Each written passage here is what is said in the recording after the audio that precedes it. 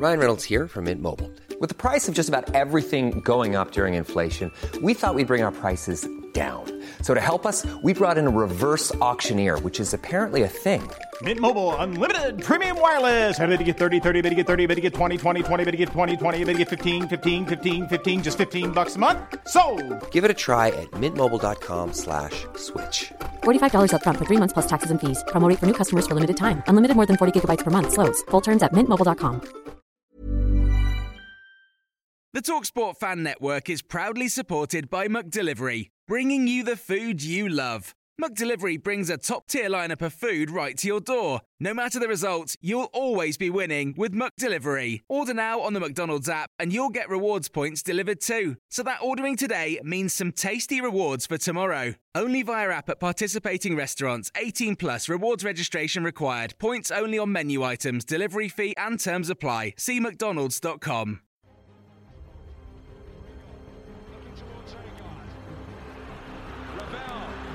Ambitious, but brilliant!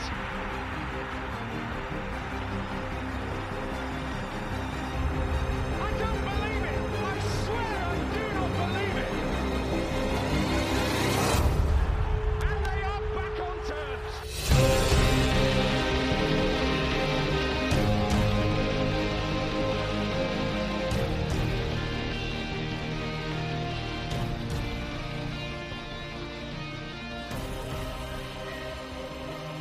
And we're going to start straight off. I'll introduce Mick, Danny, Ben.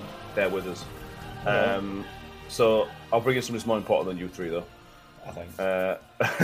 Adam LaFondra is joining us. Thank you for joining us, Alfie. Hi, you right, guys? You okay? Yes, very good. Good morning, good Too afternoon. Too early morning for us. Evening for me, but morning for you. Yeah. I appreciate you coming in, mate. Thank you very much. No worries, my pleasure. My pleasure. So I thought we'd start first off by talking why we're here, everybody. I like everybody who's listening and watching. Today we're hoping to raise some funds for British Red Cross Ukrainian Crisis Fund. Obviously, a month ago, when it all started kicking off in Ukraine, we talked about it on the podcast. And we found it all very difficult. I know, and speaking me and Danny and Mick, we find it very difficult to talk about because we just felt a little bit helpless. So I thought we'd try and do a little bit. I know Russia's a bigger problem than us. We're not able to solve the problem. But I thought hopefully we could raise a bit of cash, raise a bit of funds, and hopefully make a small bit of difference. If anybody's watching, the GoFundMe page, or Just Giving page, sorry, is pinned to our Twitter page. It's pinned to our Facebook page. Go over there, and if you can give anything, just please do. If you can't give anything, just share it. Let everybody else know, and we'll hopefully be able to get some bit of cash. Mick, Danny, Ben, anything to add on my speech? I'm sure I'll have something to add throughout the day. It'll be controversial and annoying to some people, but we'll leave it. We'll leave politics out of it, shall we, for the time being? If we can do it for 12 hours, we'll do that. But I've got a feeling I might not be able to. Okay. So as I say, we're on YouTube. I'm live on Facebook. So if anyone wants to send any comments in, feel free to get involved. We're 12 hours, so we are going to need some stuff to talk about. So, Alfie, let's start with you. Last time we spoke to you 18 months ago, you were in isolation in India, getting ready for the Indian thing. And that went really, really well for you, didn't it? Yeah, I didn't do too bad. Obviously winning both trophies there, sort of job done, really. Sort of accomplished that and come back to England, not for, a bit of R&R with the family, seeing the family, and then moved back to Sydney, which obviously, as you can imagine, my family really enjoyed that, considering they just settled in England and then they moved back to Sydney after moving back from Sydney. So obviously it's been a bit of a whirlwind for us as a family, but we're all settled here and obviously enjoying the life out here. Yeah, well, I'm going to ask some silly Australian questions because we've got 12 hours to kill. So everybody associates Australia with snakes, spiders, scary stuff. How many of those have you come across in your many years in Australia? Funny enough, spiders, I've seen a fair few. Obviously, funnel webs, redbacks. I had them in my garage. Redbacks, like when I was leaving my old house to leave Australia. We had a dollhouse in the garage, which we never got out of the storage wrapper, which was, home to a host of redbacks. So, obviously we didn't want to take that home with us in the end. So we ended up just launching that and saying, they can keep it. Snakes never. When I've been on the golf course, I've seen the sign saying, a brown snake was spotted X days ago. Be careful. And I'm that good at golf. I never go in the trees. I just drop a ball in the fairway if that happens. So if that's the case, I just try and stay away from them. Really. Brilliant. I had another question. All right. What I wanted to also talk about is Wembley. Obviously, you've been to Wembley twice. Am I right with saying Rochdale and Rotherham? Yeah, both times I lost. We're going obviously to Wembley this week for the Papa John's Trophy. So interested in the build-up. When does the build-up start to Wembley? Is it as soon as you get there? Is the excitement build? Is the preparation build? Or is it sort of a few days before it starts kicking in?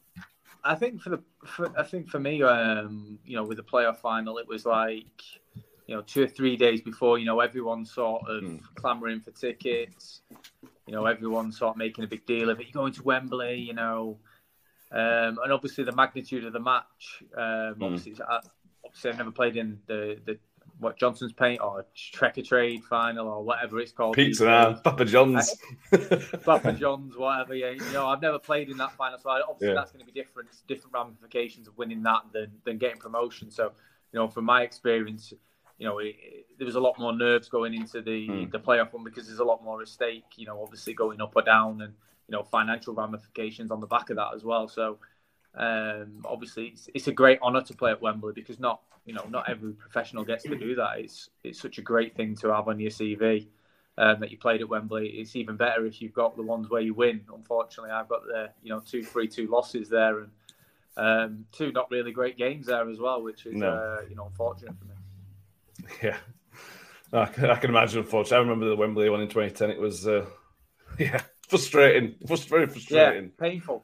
Really, we should have gone up automatic, and we end up losing in the playoff final to a team who I think we beat them both times in a home and away. So yeah.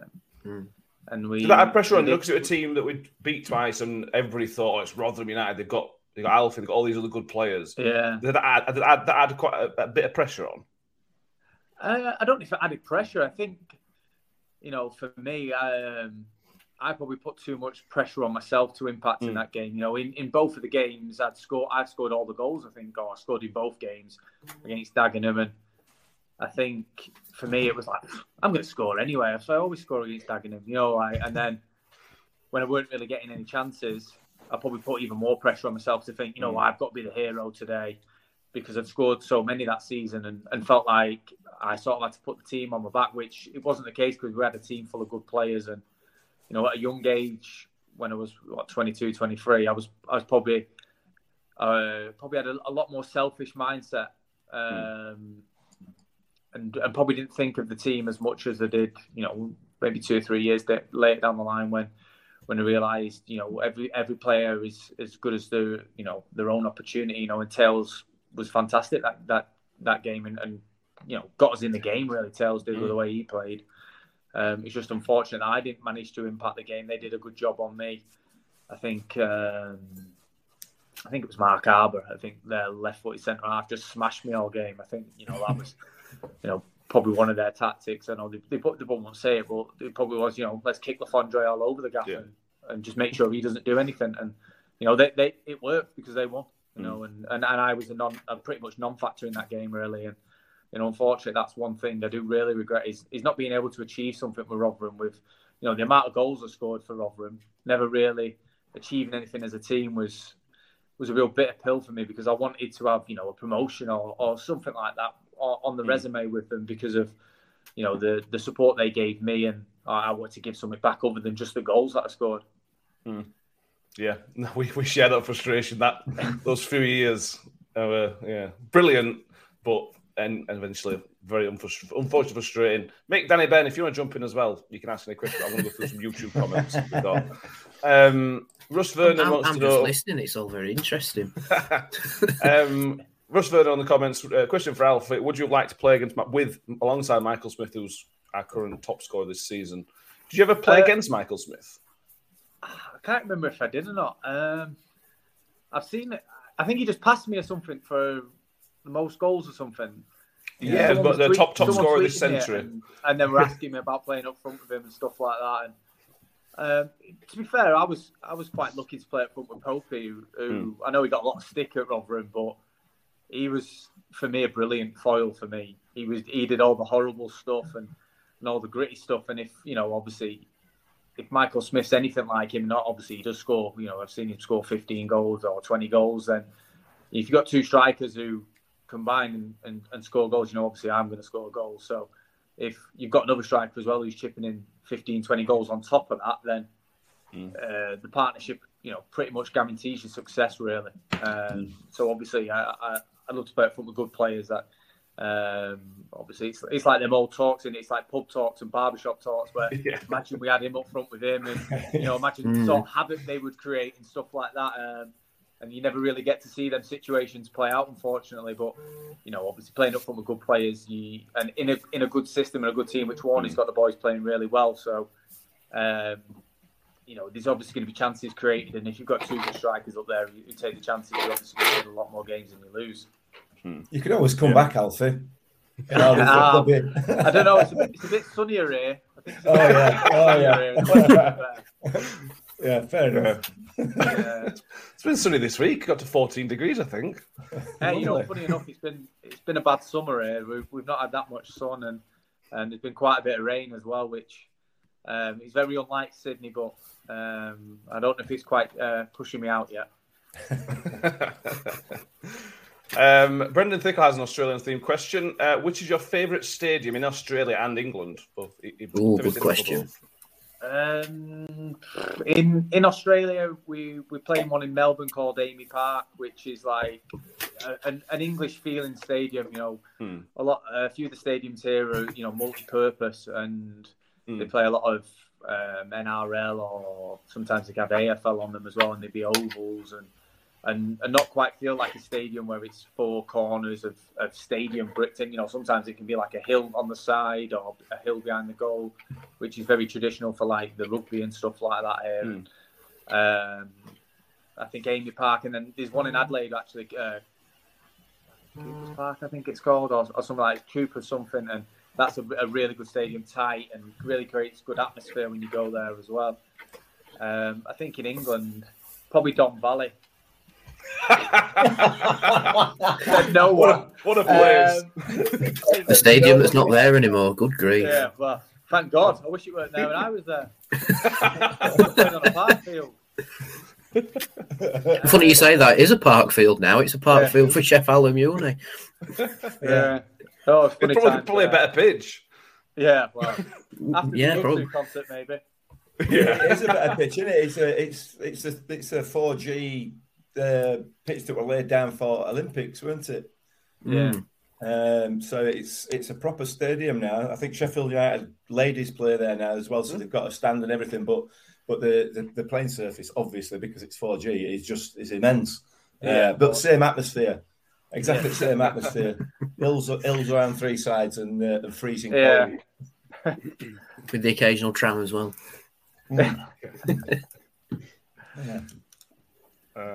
Where are we? We've got loads of comments. Thank you for everybody who put comments in.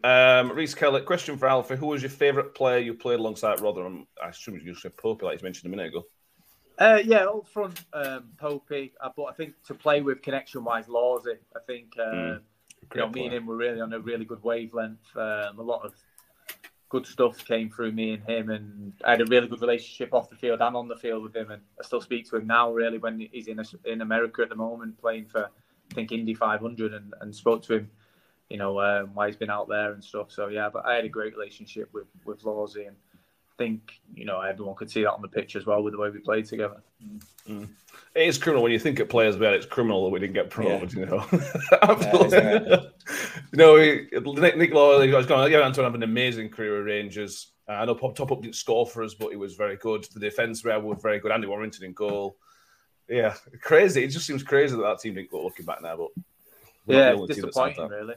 Disappointing, really, when you look back. When I look back, and I think what we did achieve in the regular season up until like March in both seasons, and then we just seemed to fall away for a month, and then try and fight back at the end. It was really disappointing. Which, like I said before, for me as a player who was sort of endeared to the Rotherham fans because they love me for scoring goals, and obviously I love them because they love me. And not being able to have proper success with them is probably one thing I do look back on and think, I'm probably a little bit upset with the fact of that. I'd have loved to have some proper success with Rotherham and even come back and played in the New York Stadium because that was sort of sold to me when I joined, that I was going to play at the new training ground, going to be at the new stadium, etc. And obviously I was at Doncaster's stadium at the training ground there until we got Parkgate, I think it is, and then obviously I was at Don Valley for 2 and a bit years as well. So it would have been nice to. Sorry about that, nice to play in a proper stadium in Rotherham, obviously. And to be fair, one of the most emotional things I've had is when I came back to Rotherham with Wolves, and I got a reception at the New York Stadium where near enough everyone in the crowd was standing up shouting my name, and I was having a bad time at Wolves at the time, and the fans really made me feel welcome and loved again, which was something I was probably going through there and weren't enjoying my football there, and it really did make bad season for me one standout part of it. Yeah, as a striker, you've been to Rotherham, scored loads of goals, been to Reading, scored loads of goals, and then you go out to somewhere like Wolves, like it weren't going amazingly well. Because you're the man that scores the goals, and then if you go a few games without scoring goals, especially for a loan, how much pressure do you then feel from the fans? Because loan signings have to hit the ground running. That's the rule with loan signings, isn't it? I imagine the pressure just escalates if you keep not scoring. Yeah, of course. I think for me, when I went to Bolton, I did straight away at Bolton. The manager, seemed to get me on Neil Lennon. He seemed to get my personality. And I'd moved to Cardiff prior and played in a system that didn't really suit me. And unfortunately, things happen in football, and they somehow engineered a move, and I got a loan move to Bolton. And Neil Lennon was massaging my ego, really, and sort of rebuilding it as well. And the fans, very much like Rotherham and Reading fans, where, they seem to love me straight away and seem to I seem to fit in with them. And that translated on the pitch. And then when I moved to Wolves, the fans were great at the start. And obviously I was pitched a different role than what I was given. I was pitched, you're going to come here and play. You and Benik Afobe, it's going to be a really good partnership. And we're going to be going for promotion. And then we got to the end of the window, sold the captain, Richard Stearman. And I was like, okay, I'm the oldest player in the squad now at like 28. And are we going for it or not? And we were like, yeah, we still sort of are. And we had like an in and out start, and I was in and out of the team. I think the most games I played in a row was 4. And I was like, I'm meant to get a rhythm here. I need to play games. If you want me to, do my best stuff, I need to know I'm going to play games in a row to just find my feet and find my rhythm. And I never really got that. And then when it got to, I think it was October, the manager just said to me, look, we're trying to sell Benik Afobe for January, so you're not going to play. And I was just like, oh, okay. What a waste of time for me, really. And that's what it was. So I was just sort of waiting for January. And then January came, and I was like to the director of football, I want to leave. I want to go somewhere else. And they sold Benik, and they had no strikers. And they were like, no, we want you to stay. And I was like, well, not really, because I'm not going to play. And they were like, no, you will do. And then they bought in a winger from Poland and played him up front. And I was like, hello? And I was like, well, what's going on? And they were just like, well, don't know. And I was like, oh, okay. What am I meant to do? Like, this is sort of stalling my career after all the good work I'd put in at Bolton. It was sort of a sticking point for me, because effectively it was just curtailing all the good work I had done. And then I couldn't get into the team, couldn't play, and we were just a mid-table, mediocre team really from then. And the Wolves never really saw the best of me, and never really saw anything of me. And that, that's no blame on anyone. It's just that's how it goes in football. If you don't get the opportunities to show, how good you are, and you're never going to do that. And if you're in and out of the team as a striker like me, I'm going to struggle off the back of that. I need games. I need to know I'm going to play, and et cetera, et cetera. But it was just one of them things. That was one of the things I I didn't like in my career really is the way that was handled and what happened off the back of that. But you know, that's football. I know the dirty side of football now. Yeah. On and positive, RF Tiny wants to know what's the best moment in your career. It's not just Rotherham career. Best moment in your entire career. My entire career, I'd probably say scoring 2 for Reading at Southampton away when we pretty much got promotion to the Premier League was up there as, you know, one of the best moments in my career.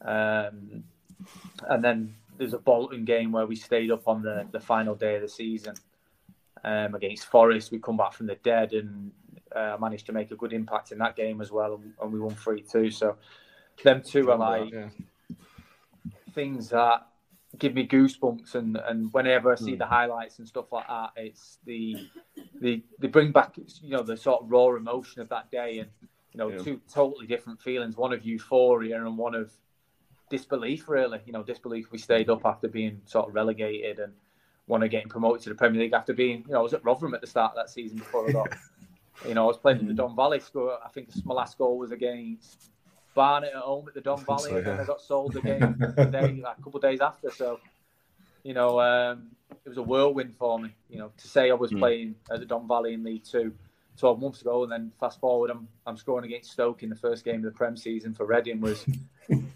know, incredible, really. It was such an amazing journey for me. It made such a big impact on my life and career, really. Yeah. I was looking at your Reading promotion season, and I would compare it to where we are now. Rotherham, we're in a really good position, but we've gone in a little bit of a rut, 1 win in 5 games, and a really bad loss at the weekend. I was looking at Reading's fixtures when you went up, and there was a loss to Peterborough about a month or two before the end of the season, which on paper looks like a really bad result. Was that a catalyst? Was that just a one-off? How do results like that affect a team chasing promotion? I think for us, we just went on a crazy run from January. We were like 17 out of 21 games until the end of the season, where we just smashed people.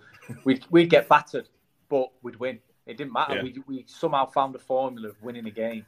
And if we got beat, we just sweep it under the carpet. We just go to the next one, because the games come that fast. You can't, you know, sit and dwell on things and, you know, start moping around, because you're in such a good position.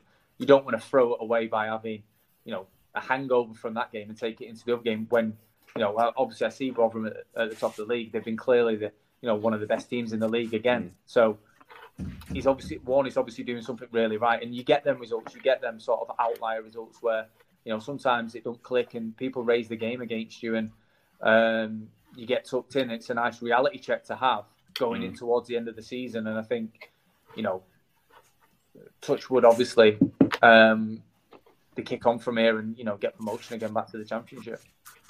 Yeah, definitely.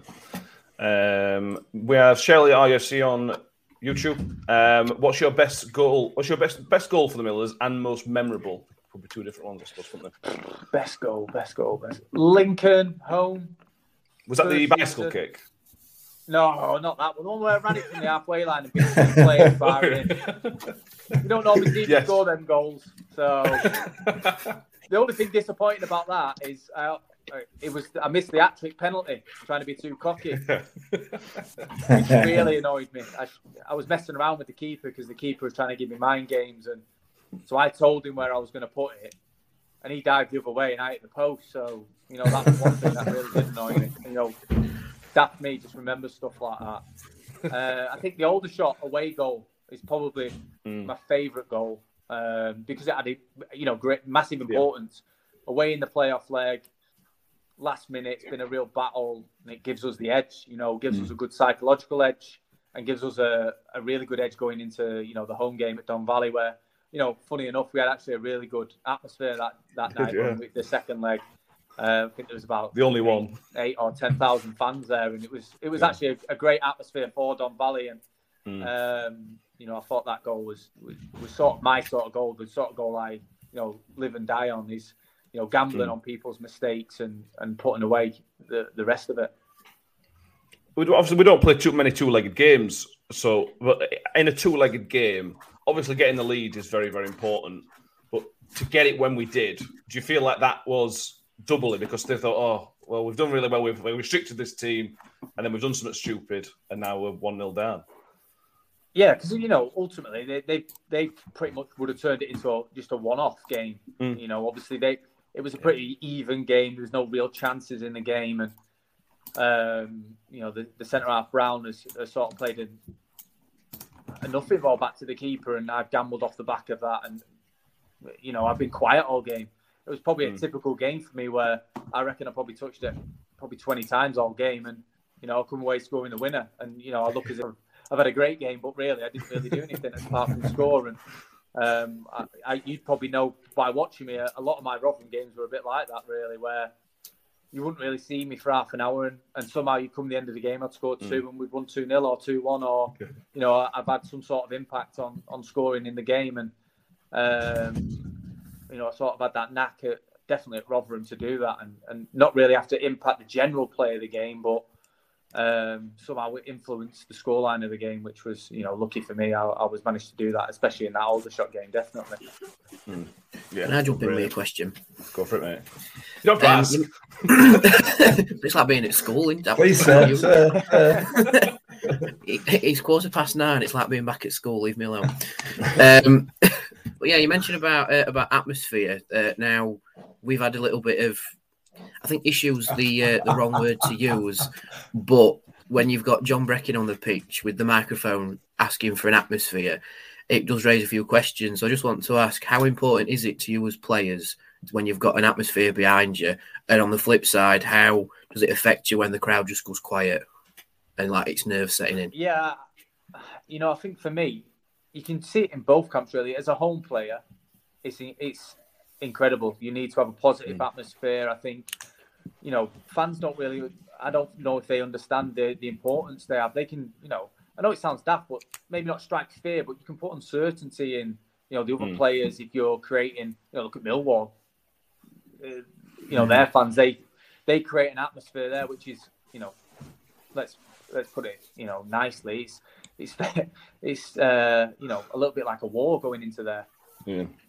And, if you can create that sort of siege mentality for the home team against the away team, then you're sort of one-upping, or you're giving half a head start to the boys, and you're getting a little bit of a boost off that and a bit of adrenaline rush, etc.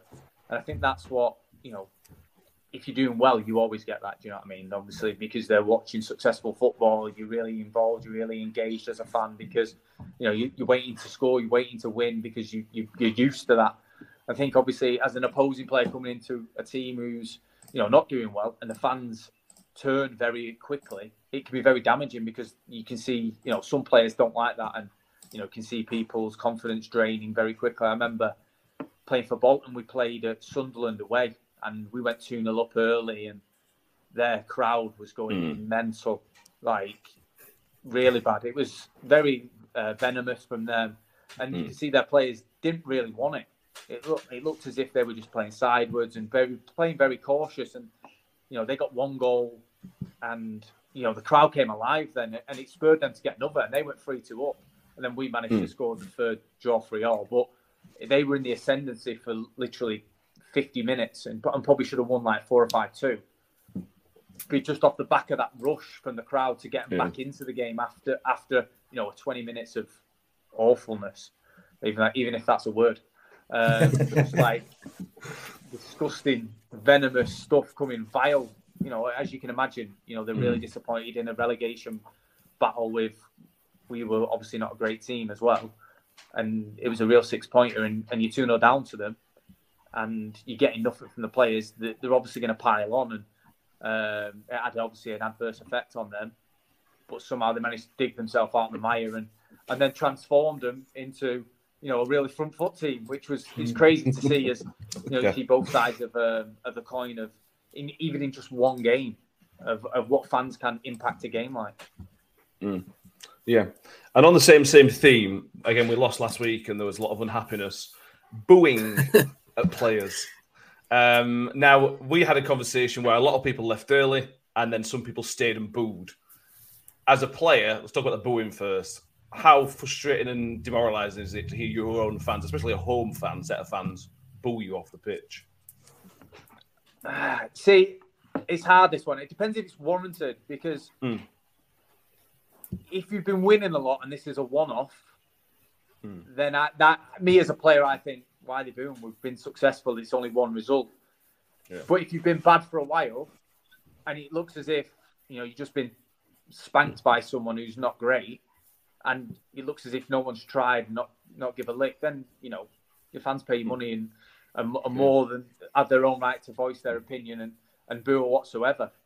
But it's obviously it's a harsh one to go on if you've been successful for a while and then, you have one bad result and you're thinking, hey, we've been all right here and we've had one bad result and now everyone's down our neck. It can have maybe a negative effect, but sometimes it can spur them on and think, we'll show you in the next game. Then you want to get behind us when we're winning, then obviously you have to get behind them when you're losing as well.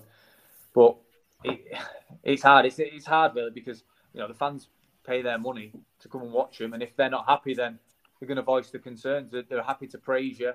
So you've got to be, as a player, big enough to take it when they want to not abuse you, but, voice their concerns, I'd say. Yeah. Mick, anything to say? Why do you come to me on that one? You have very strong fan opinions normally. I have, yeah. I'm perhaps more of a traditionalist, and where's my flag? You support your club whether they're playing well or otherwise. Yeah, you can voice your opinion, absolutely. And you can call players out for not trying or anything else. But I'm not a fan of staying behind and telling somebody. I'm not a fan of staying behind and telling somebody something that they already know. Why do I, as a non-professional footballer who struggles to kick a ball at my age, let alone even when I was younger, where have I got a right to stand there and tell Richard Wood he's had a bad game, or whoever, or Adam Lafondre? I have no right. Yeah, I can say I'm up. I don't like the performance. I think you could have worked harder, but it's about getting behind the team. It is about getting behind the team, and we are, as we said in the podcast last time. We're 4 points clear at top of the league. We've conceded less goals than anybody else in all 4 divisions. Yeah, we've had a bad game. Yeah, we got spanked by a team who were just outside relegation zone, but there were mitigating circumstances. The player got sent off, and he shouldn't have got. We'll not go into that, but that's another I don't know. I don't like it. And I think the issue is as well, and I don't know how this sits with you, Alfie. Social media plays a big part in this, because it kind of whips up that sort of amplifies it as well, doesn't it? Yeah. That's exactly right. I mean, I don't know as a player how that affects you. Do you keep your head out of social media, or if you've had a bad game, Mr. City, I'll not look at Twitter or. I was never really that bothered, and still not now, really. You say what you want. Like, for me anyway, I think, obviously it wasn't that prevalent back then for me when I was playing for Rotherham. Obviously, I got a little bit of stick, sometimes when I weren't scoring because, if I'm not scoring, sometimes you wonder what I'm doing. That's me looking back on it. Was I really impacting the game as a player if I weren't scoring? And, people could ask that question as much as they want. But when I was impacting the game, we were winning. So a lot of the time, it's twofold, really, as a player. It just depends, how thick your skin is. I think, for me, I always loved it when people criticise me, especially as away fans. When you go, or as an away player going into a home crowd, I loved it. I absolutely loved it when fans hate me because I know I'm under the skin already. I'd always have a little bit of a laugh with the away fans or with the home fans or whoever, do you know what I mean? When they're like laughing at me on the floor if I got smashed or whatever, or if I got someone booked and I'm rolling around pretending I'm hurt and, I'd get up, blow them a kiss or start smiling and, hearing the boos and that. And obviously when I'd score, I'd just stand in front of them like, yeah, I'm here. Well, I keep booing. I'll keep doing this. That was my personality and, that was me. Obviously this era of football is a little bit different. There's a lot more pressure on players now. There's a lot more ways that people can attack you. Obviously Instagram, obviously Facebook, Twitter, etc. There's loads of ways people want to try and abuse you as trolls and that sort of thing. So I think it's quite hard this time round. I think as a player, I was never really too fussed about it, but obviously I'm getting towards the end of my career now, and my skin's a lot thicker than what it was when I was younger. Yeah. Another one for Alfie. I will say to everybody who's listening and watching, when we spoke to Alfie 18 months ago, and I checked the stats of the day, and it's still our most listened to podcast so far.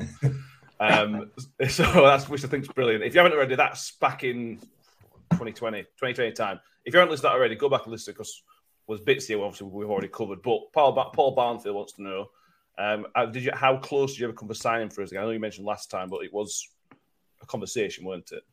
Yeah, a couple of times. I spoke to Warney a couple of times. There was one time before I went to Bolton in League One, before we got promoted with Bolton. I spoke to Warney then, and I think he signed. I think he come in as interim manager then, and I was like, "Warney, do you want me? I'm leaving Wigan because I played against Rotherham, and I was playing left wing for Wigan. I come on a sub at left wing."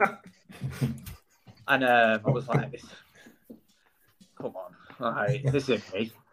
And I spoke to Warney afterwards, and I was just like, "I'm leaving Wigan. Like they're not like the manager's not playing me. I just want to play. That's all I want to do." And he's like, "Look, I'd love to sign you, but I'm not making the decisions, or I'm not having the final say, so whatever. I'll give it to the director of football, whoever it was at the time. I'm not too sure who it was." A guy from Brighton, I can't remember his name now. John Jackson or something like that. No, I don't think it was Jackson. I think the one before him. Can't remember before him. This is one for you, lads. I have no idea. This was your first season watching us, Danny. You should remember. Carlton Morris, I think it was. We did, till we were injured. For Norwich. I think he signed him at the time in the January. And I was messaging Warney. I said, "Look, I've got Bolton, but obviously I prefer to stay in the Championship and play if I'm going to play. Like, obviously, I'll come to you, get fit and play. Like, I've got no qualms about that. I want to get fit and play. Like, I need to, be in the shop window really for whatever happens next." And obviously Warney was really interested, but I don't think the director of football liked me. So it never really went further than that. Well, obviously Warney always liked me because he knew what I could bring. And I think even the season after that, when I was on a free, but my head was already at Bolton then because we got promoted. Yeah. Obviously, we got promoted to Bolton, and they were like, "Look, we're desperate to sign you." But Rotherham were like, "Yeah, we want to sign you as well." And I was like, "Well, I've had such a great time at Bolton.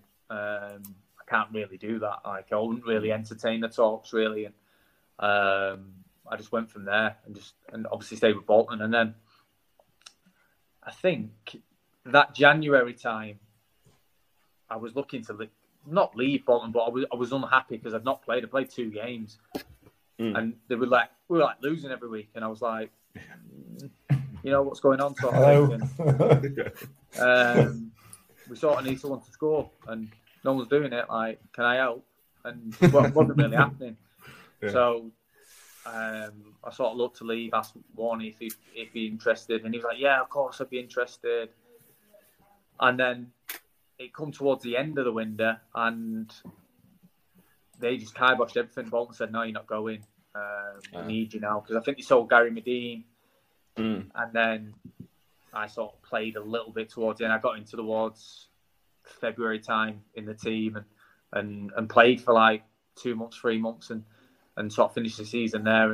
And then after that, I was mentally fatigued, I'll say, from English football.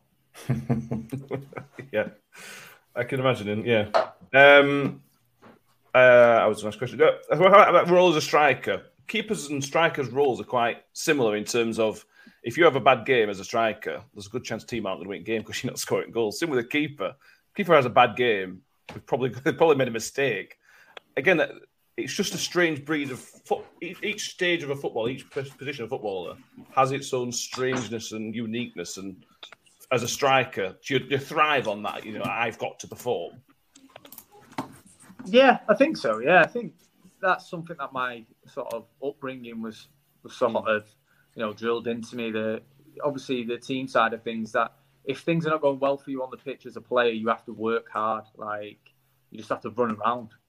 Because that's the only way out of it. You have to try and create problems for someone so someone else can, reap the rewards of that. I think And as a striker, if it's not going well for you, normally you get brought off. Simple as that, really. You can't really do that with the keeper. Obviously, you don't really see keepers getting brought off too often. But I think the strange thing for me is that as a striker, I would prefer to be missing chances than to be getting no chances at all. Because ultimately, I know I'd score. So if I keep getting chances, I know I'm going to score. It's inevitable. But if I'm getting no chances, then I know I'm not going to score because something's not right. Like I used to be like, something isn't right if I'm not getting chances in a game, because how are we meant to win? Like that was me being selfish in the way I was thinking, especially when I was playing for Rotherham. 100%. If I'm not getting chances, there's a good chance we're not going to win it. And if I was getting chances, there's a good chance I'm going to score. A very good chance I'm going to score, and a very good chance we're going to be very successful off the back of that, because the sort of team was, I wouldn't say focused, but sort of relied on me a little bit, which I loved. Don't get me wrong, I loved it. I loved the fact that I was the go-to guy sort of thing to score the goals and get all the adulation. And obviously you can't score every week as a striker. I know that, obviously, but there was nothing more than I tried my hardest to do that. But obviously, there's going to be spells where you have 2 or 3 games without scoring, 4 games without scoring, etc. Because defenders have to, teams obviously change the way they play, or they come up with tactics for you because they don't want to be, I won't say embarrassed by it, but they don't want to see the same thing happen. Fondre goal, they'll put someone else on me or whatever. It's always funny enough when I played Crewe. Every time we played against Dario's Crewe, he had me man marked. With every game I played against him, he'd have a centre half just follow me all around the pitch. Get on that, Lafondra. Get on him. No, it was literally that, because I remember we played them at Gresty Road in my 3rd season, just before I left. Yeah, yes. 3rd season. And I think it was Curtis Nelson, and he followed me the whole way around the pitch. And I was speaking to, obviously Andy Scott was the gaffer. And after 10 minutes, I was like to him, do you want me to just stand out on left wing and just pull the centre half out here? And he was like, no, because you can't score there. I was like, but I'm taking a player away. And he's like, no, just go and play your normal game. So I just got this guy running around with me the whole game. And I remember scoring. And then I remember after the game, Dario was like, he's done 2 things all game. He's had 1 shot where the keeper's tipped it over and he scored. And I've had a man on him all game. I don't know how he does it. And I was just like, I actually found it, I was buzzing off it, because obviously, other things aside, Dario's a legend in the football world. Obviously, the other stuff I'm not too sure on. But, that was really flattering for me. I was like, wow, this guy's doing all sorts to stop me trying to score here. I've done it anyway, which was, a big boost for my confidence. But I felt like no one could stop me anyway. That's what it felt like for me. I felt like pretty much no one could stop me, definitely in League Two. And even now, at 35, I don't think, there's many defenders who can keep me quiet. If you give me chances, I'm going to score. That's sort of what I've said from probably about 9 years old till now. Yeah. Well, I think we talked about this in the last time we spoke, and you talked about that kind of ego and arrogance that a striker has to have. It's not you can be like that if you want to. You have to have that sort of confidence, self-confidence in yourself, that that if you're given the opportunity, you are going to take 8 out of 10 of them or whatever. And is that something that you sort of, the kind of the mental work, if you like, the psychological side of the game is quite, I find quite interesting. Is it something that you have to work on as a striker, or is that just you, or is that what you've sort of become by playing in that position? Does that make sense? Yeah, I know what you're trying. Yeah, I think for me, I think from young, I'd always scored a lot of goals. So I'd sort of always been, that kid. Who'd score 30, 40 goals a season. So from young, it was sort of like, obviously this is like Sunday League and junior football. No one can really stop me at my age group. or the age group above. And then I'd go into, when I was signed for Stockport Centre of Excellence, I was 30 goals a season for them from probably 11 years up to 17. I was in the youth team.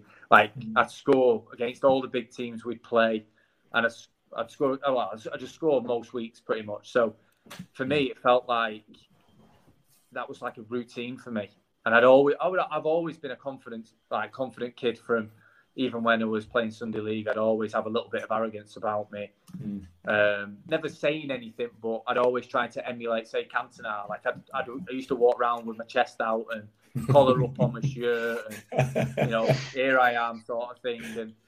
And I probably looked a right one as a kid doing that. But I guess it was just part of my makeup as a player. And even when I went through barren spells as a kid, 16, 17 with Stockport in the youth team and stuff, when I went from 16 to youth team was a big step up for me. It's totally different. Players are way more developed than you physically, and it was a huge adjustment period for me as a kid to see that, when normally I'm scoring every week in these games, and now I'm not really scoring. I was like, oh, hold up, like, let's just strip things back and reset. And I think a lot from my coaches as well, I've always had a lot of positive reinforcement, and I think that's sort of helped me, especially when I was younger, definitely to help me justify what I think of myself as a player. Like, don't get me wrong, I know I'm not the best player in the world or anything like that, but I always knew I was a very good goal scorer. Even as a kid, I knew if I get chances, I was going to score. And whenever I did it whenever I got chances in the first team, when I was 17, 18, I'd score. So, from a young age, I was sort of justified in what I was thinking. And, lucky for me, it came to fruition. Obviously, I worked really hard on my craft and practiced what I preached, because, a lot of the times you have to drag me off the training field to improve on finishing and working on how I'm going to score goals, on what I can improve as a footballer, and that sort of thing. So, it wasn't just me thinking, yes, I'm a great footballer, so let's go and do that. It was a lot of practice and repetitions made me believe that as well, because, if I do finishing drills, I'd score a lot of goals in that. So that sort of gave me confidence to take it into games, that when I get the chances that I'm practicing, that I'm going to take them. And we just sometimes have sort of 12, 13-year-old people watching this. So any youngster coming through playing football, playing any other sport, is that sort of advice you've given them? Is, well, first of all, enjoy it, but make sure you work hard and sort of believe in yourself. Yeah, definitely. I think, in this day and age now, a lot of young players, 12 to 16 is, the window's sort of been extended a little bit to 18 because of development and how your body develops when you get to, obviously, 14, 15, 16, everyone develops differently, and late bloomers, etc. But I think, you have to get comfortable with the ball. If you want to play in the Premier League, definitely, you have to master the ball. You have to be comfortable both feet. Like you say, enjoyment is number one. But if you work hard at the basic things, the difficult things become easy, because the basic things in football is such an underrated thing. A midfielder being able to scan and check the shoulders, knowing they can open out and switch the play, might be a menial thing and something that's, should be done by every player. Not every player can do that. And, it relieves pressure in games. A striker taking the ball in and holding up relieves pressure off the back four, helps them come up. Knowing when to win a free kick, knowing when to, obviously, get that a little bit more with experience and age, but knowing when to hold on to the ball, release the ball, when to time your runs, etc. They're the sort of things you need to work on definitely as a young kid. Like I said, there's been I've seen a lot of increase in one-on-one football coaches and that sort of thing, but you don't have to have a coach to do that. You can see plenty of stuff on YouTube to, kick a ball against the wall, receive it, etc. And definitely hone on, for me, ball mastery is number one. Is definitely being comfortable both feet. I think for a modern day footballer, you have to be very good in tight areas if you want to play, at the top end of things, in the top end of world football, and obviously the Premier League, which is the best league in the world. You've got to, the ball's got to be your friend. It can't be an enemy. Which football's shifting away from that. I think 15, 20 years ago it wasn't quite like that. Definitely in the lower leagues. So where everyone's becoming a lot more comfortable, and that's the sort of thing you have to work on, and obviously the work rate and appetite for the game sort of breeds off that. I'll have to show Nevaeh that clip because she wants to be a striker when she's older, and she's very good with the ball at the minute because we played a little kickabout last week, and for some reason they stuck me at centre half. And she's got the ball and gone straight past me, and it's like she's taking a jump at me. I got done by a 12-year-old. That sounds really strange to say, but she took the ball straight past me. It's like, wow, how have you managed that? I went and stood up front the rest of the game and I scored. Like, fair enough. Oh, definitely, yeah. Yeah. For anyone who's sticking around, you will be on the training session later on the stream as well. So you can watch you take the ball past me again, which would be fun. Real. I don't want to keep you too long, Alfie, but we've got a couple more things I want to talk about with you, if that's all right. First of all, Stockport. I know you're a Stockport boy. As somebody who grew up playing Stockport every week, I thought it was what happened to them was almost heartbreaking as a football club. But they're almost back in the Football League. They're running clear at the top of the National League. How great would it be to see Stockport back as a Football League club? Yeah, I think it was a matter of time, really. I think after last season, they had a lot of good groundwork laid down there.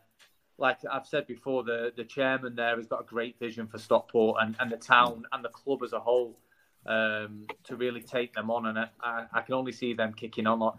Obviously, touch wood that they finish up the season as strongly as they're playing right now, and obviously how they've played all season under Dave Challinor after he obviously took over from Rusk.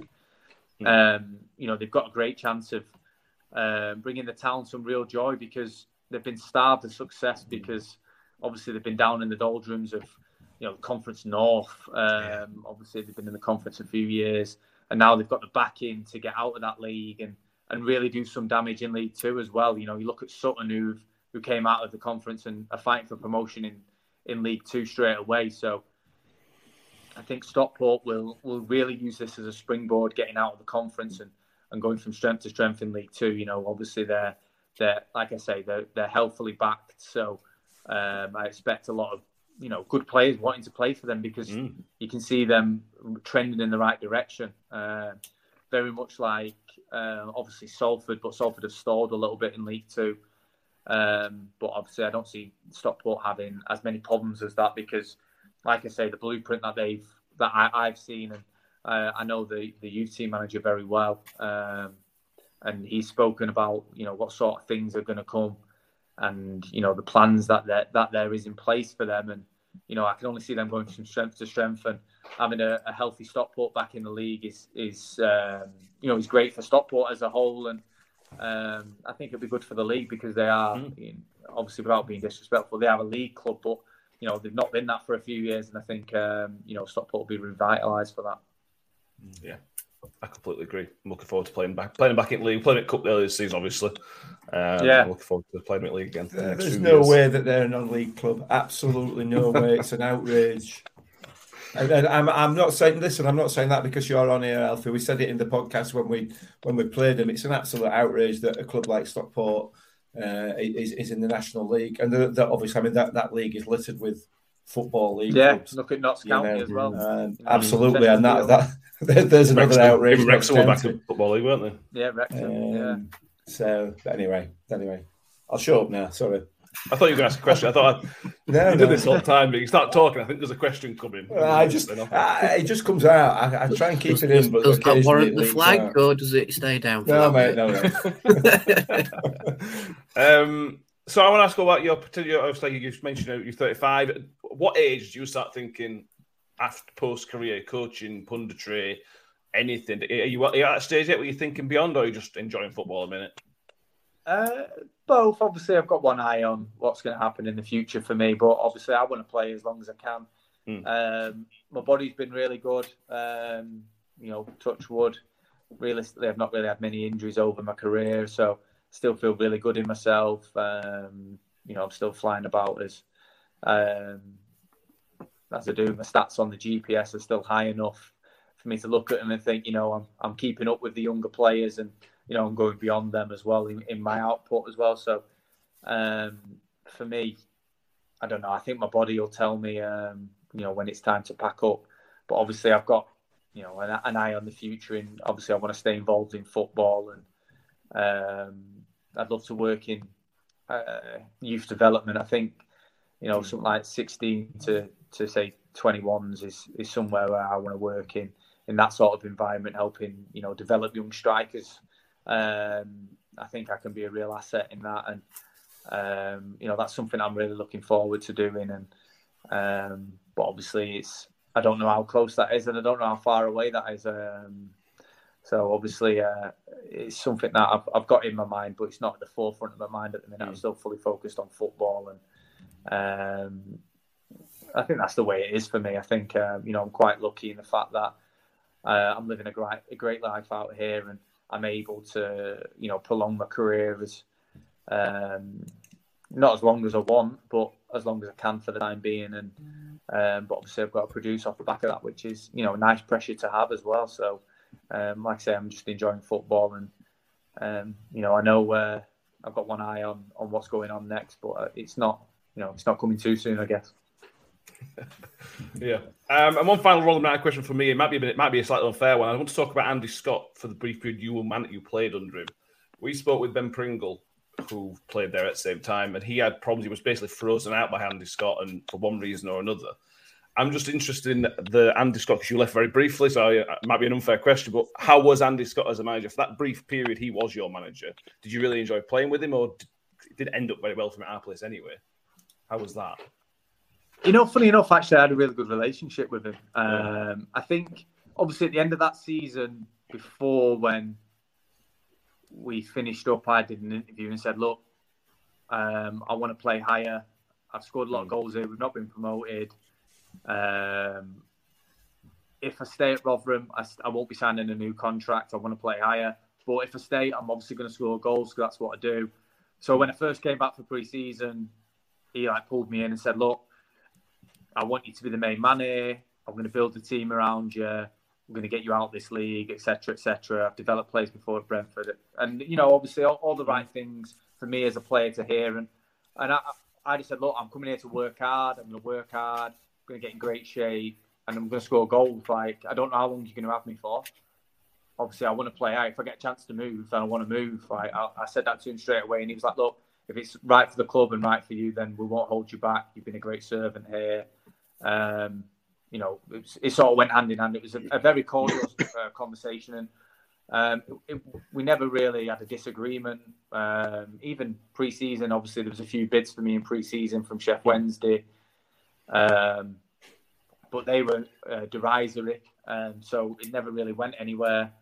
And even the Reading one, that was last minute. It wasn't like we've been talking for a few weeks or like I'd known about it. It was literally, we played, like I say, Barnet, and I think 2 days later a bid had been accepted, and I was in the car. I didn't even discuss terms. I was in the car. I was gone. I was like, right, yeah, whatever. I'll see it. I'm driving down. I drove down and then got my contract in the car. I was like, yeah, I'll sign it. I want to go play. I don't care. So, yeah, it was always a good relationship. He tried a few different things with me and the way we played as well, which was nice for me, because I don't think he just see me as an out-and-out 9. He wanted me to play a little bit deeper and arrive late into the box. Obviously, we had Grabs as well at that time. So me and Grabs had a really good relationship, and we started the season really well. I remember the game at Plymouth away. I played sort of as a 10 that game, and I really enjoyed it. Because obviously he sort of forecasted that they were going to try and hone in on me. Me playing a little bit deeper, unlocked a few other things, and I managed to score 2 goals, and I think we smashed them 4-something in the end, 4-2 maybe. And like I say, I really enjoyed working with him. I thought he was a good manager. Like I say, he was really good with me, and I enjoyed my time with him. There was never any arguments or anything like that with him. I know a few other players did have arguments with him. Obviously, Pope, he had a big hoo-ha with him as well. But You know, that's football. You know, happens, doesn't a it? new manager comes in, they're not going to like everyone. So, you know, I was quite lucky that the manager liked me, and obviously I liked him as well. I liked the way he works. He worked to play more football, which suited me. Just to point out some new Rotherham, any sort of younger or newer Rotherham United fans. Yes, Rotherham United did have Adam Lafondra and Lewis Graben playing up front for him. Yes, we did. Yeah, only a brief spell though. I know, but Jesus, man, what a combo! You know, oh mate. Well, just off the back of that, mate, imagine telling Rotherham fans in 2016 that we'd have Will Grigg up front. Oh yeah, I suppose yes, that comment. Yeah. Griggy's, to be fair, Griggy's a great guy as well. I played for him at Wigan. He's a great guy. He kind of comes with that reputation a bit, much like yourself in terms of he is a goal scorer. He's going to score your goals. He's going to score your goals, and he's come to us and he's scored a couple. But the thing about Greggy is what he does off the ball and with the ball away from goal. You know, his contribution to the team. He's so clever with ball. His runs and his movements are so clever. Yeah. Not anymore. You've got the other strikers scoring goals as well. You've got Smith scoring goals as well. So yeah, it's always hard for both strikers to be scoring at the same time as well. Yeah, exactly. One last fan question, Mark Gambles. Again, it might be a different one because I don't know how much of Rotherham you've seen this season. But if you could pick a current Rotherham player squad to play with, who would it be? Again, if you don't know, that's fine.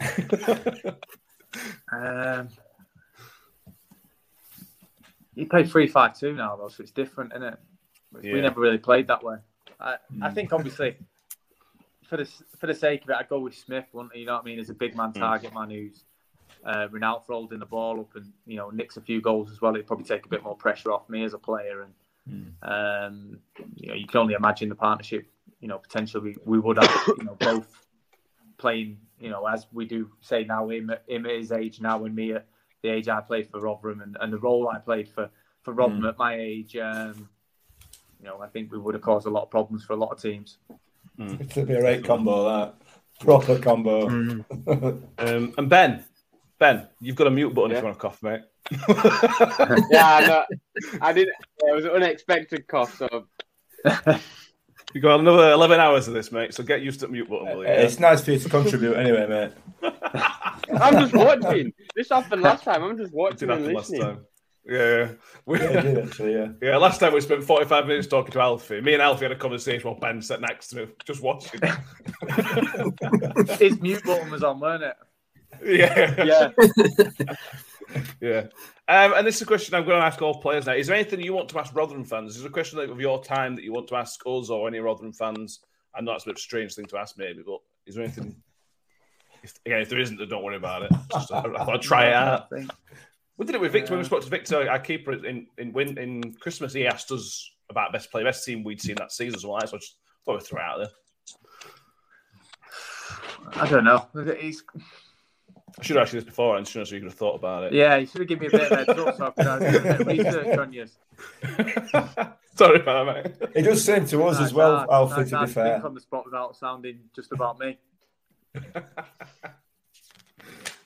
I'll leave it. That's fine. In fact, now we'll go this. Mate. Who was the most...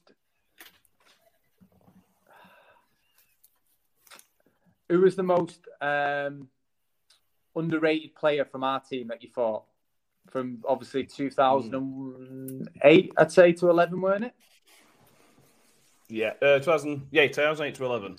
Or was it 8, 9? Might have been 8, 9. Yeah. Is it? Let me find out. Yeah, I wasn't confident enough to understand 10, football. 11, and then 11, 12 are left. You're asking. This is one, unfortunately for me and Mick, I can't even duck out of this one. Ben, do you remember any players from then? Because I know you were a wee baby back then, weren't you? Ruben Reid. Ruben, that was before Alfie. He didn't play with me. He was before me. Oh, that's all the person I can remember. I did play with him at Rochdale, though. What about Jason Taylor? Did he play? I remember him at Don Valley. J-Bro. He were my favourite, J-Bro. He were Mick's favourite. No, Mick weren't a fan, to be honest with you. Wait, did you play with Danny Harrison? Yeah. I like Danny Harrison. For me, I thought he was very, very underrated. He was one of those midfielders that I felt was going to kick on, and I don't think he really ever did after he left us. But for me, that will be my answer, Danny Harrison. I thought I liked him a lot. I'm going to go Pablo Mills. I love Pablo Mills playing at centre at Park. And it didn't make any sense, but it just worked sometimes. It was brilliant. Mills was good, man. Yeah. Brilliant. Mick, Ben, Danny, anything else you want to ask Alfie before we let him go and enjoy an evening in Australia? You know, I'm catching spiders and snakes. No, nothing from me, mate. Ben, do you want to contribute anything? Nah. I think I contributed players. I contributed a player. Contributed Jason Taylor. Didn't even play when Alfie were playing, yeah. Yeah, Jason Taylor was my answer to the question. Oh, sorry. I apologise. Yeah, I don't have an answer to that question. I was just picking up the football magazines, going, "Oh, Rotherham have a football team in 2008." But yeah, my one question, and it's all based on hypotheticals. Hypothetically, if Paul Warne rings you and says, "Alfie, I want you to come back," and these are your front lines options. You've got Smith, Grigg, Kelly, the young Irish striker we've got on KO'd. What's your answer? One last hurrah at English football, or he stayed in Australia? I think you'd have to put it in front of me. I think it'd have to be in front of me for me to decide. I would never say never, 100% never say never, because I was sort of thinking that before coming back to Australia, was I going to go and, have a last hurrah somewhere, not last hurrah really, would have gone and played back in English football again after, a 3-year sort of hiatus of being successful outside of England, and would have go and, start travelling around England again. And I think if the right club asked me, it would be difficult to turn down for sure. But it depends, it's passing ships in the night sort of thing.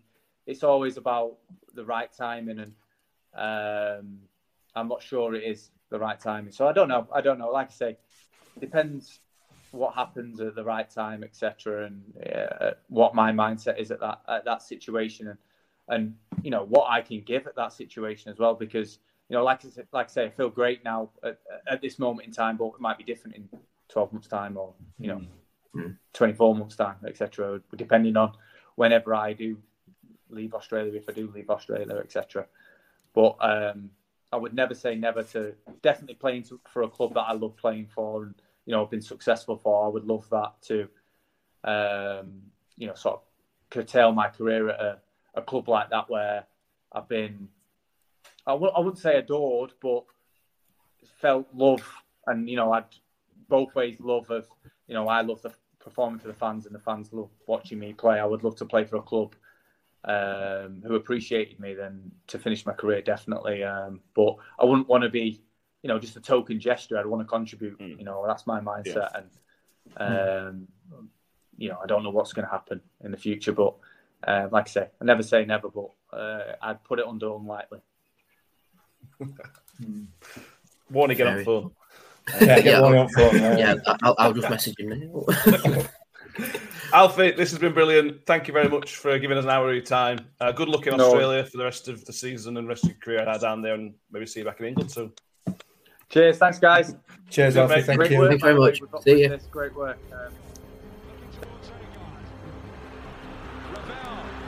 Ambitious, but brilliant.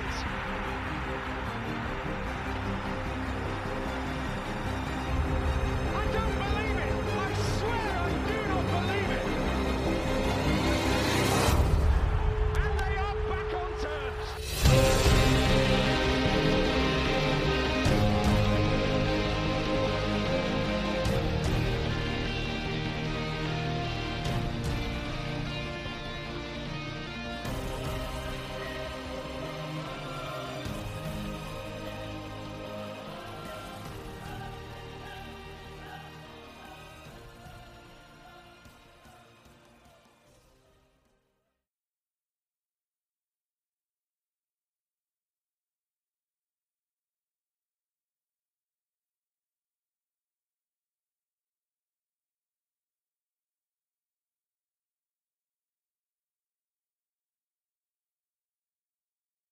Away days are great, but there's nothing quite like playing at home. The same goes for McDonald's. Maximise your home ground advantage with McDelivery. Order now on the McDonald's app. At participating restaurants, 18 plus serving times, delivery fee and terms apply. See mcdonalds.com.